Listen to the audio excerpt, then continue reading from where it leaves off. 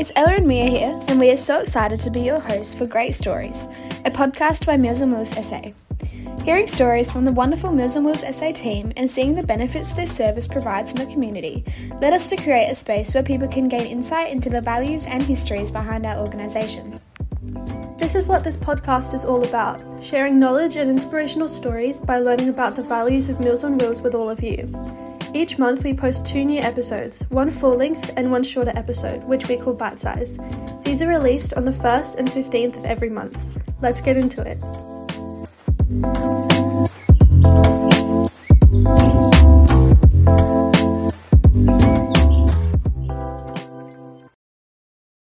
Hey guys, it's Ella and Mia, and this week we will be discussing senior hoarding in our podcast. We hope you enjoy. So, in society, there is a very common misconception about what hoarding is, and many TV shows that discuss hoarding disorder have created a false idea on how to best help someone suffering with hoarding disorder, also known as HD. We will discuss the causes of hoarding disorder and the types of items that are most commonly hoarded, as well as common symptoms.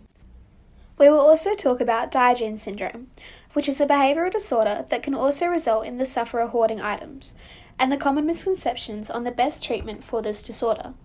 Lastly, we mention cognitive behavioural therapy as the recommended treatment for people that have been diagnosed with hoarding disorder, and discuss the best ways to go about helping a loved one that may be experiencing some symptoms of this disorder. Hoarding disorder is a recognised mental illness.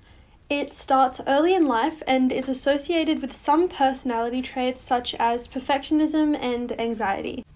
According to the Home Care Assistance Newcastle website, senior hoarding can occur due to a range of reasons, including dementia or trauma response to a difficult event. People with hoarding disorder may also have other mental illnesses such as anxiety, ADHD, or OCD. Hoarding disorder will continue to get progressively worse without successful intervention, and 100% of sufferers will relapse without treatment. I've heard that most people hoard things like newspapers and food. Is this true? Well, this is true to an extent. People with hoarding disorder can hoard any item, but it is most likely to see people with this disorder accumulating clothes, ornament, kitchenware, newspapers, magazines, and similar items. Most items that are hoarded are of a low monetary value, but some can have a very strong emotional tie to the person, such as items that have been inherited from a deceased estate. The most common symptom of hoarding disorder is the inability to throw away items and the presence of severe anxiety and discomfort when faced with the prospect of getting rid of these objects.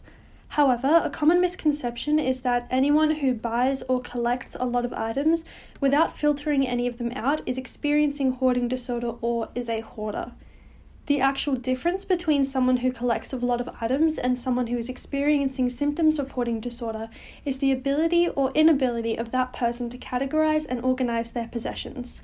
So if a person is unable or has an extreme amount of difficulty to organize their possessions in a way that makes sense to them, as it doesn't necessarily have to make sense to anyone else, then it is likely that they are experiencing symptoms of hoarding disorder. Another symptom is obsessive thoughts about losing or running out of items, and therefore buying or collecting more of these items to compensate for these obsessive thoughts.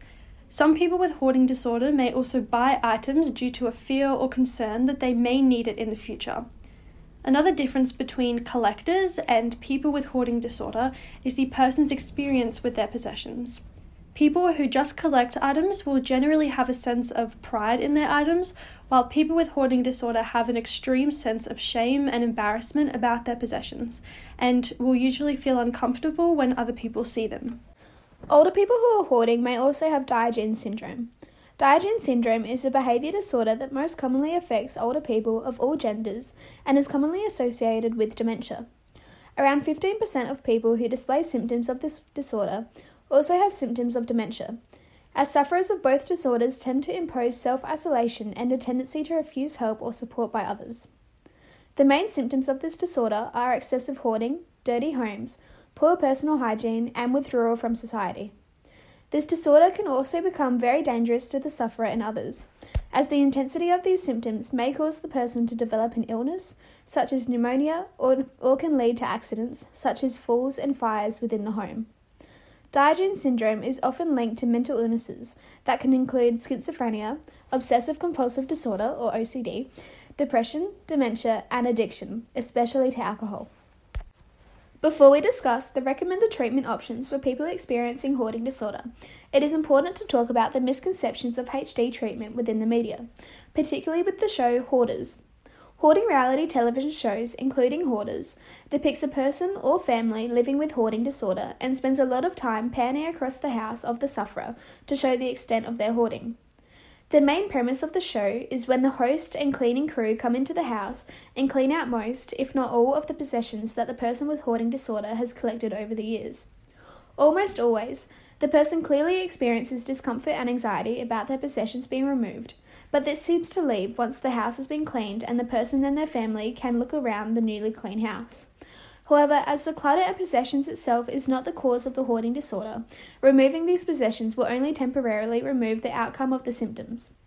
In fact, removing the possessions that a person with hoarding disorder has collected, usually over an extended period of time, may make the person's symptoms even worse, as their safety blanket has been removed in a way. Therefore, forced cleanup is not a beneficial treatment for people with hoarding disorder. Alternatively, cognitive behavioral therapy, or CBT, is the recommended treatment for hoarding disorder. CBT uses a combination of cognitive therapy and behavior therapy. The aim of cognitive therapy is to change the way that the person thinks about an issue that is causing them or others concern. In this case, the accumulation of the hoarded items. One of the techniques used in this type of therapy is cognitive restructuring, where the person is asked to prove the negative feelings that they feel about themselves. As these feelings do not reflect any truth and are just self-destructive thoughts, the person is unable to find any proof of them and are instead forced to acknowledge their importance and the love that their friends and families have for them. The aim of behavioral therapy is to teach techniques and skills to change certain aspects of a person's behavior. This may include learning social and conversational skills that can help to limit negative thoughts and feelings about yourself when in a social setting. Certain antidepressants have also been shown to lessen symptoms of hoarding disorder, but are not as widely used as CBT. If you know someone who you think is hoarding, we have a few tips on how to support them. The most important thing to remember is that a forced cleanup is not the answer. Cleaning out the home of someone who is hoarding does not solve the issues that caused the hoarding in the first place, and will likely cause more emotional distress for the person, and a fractured relationship between the person with HD and the person who did the cleanup.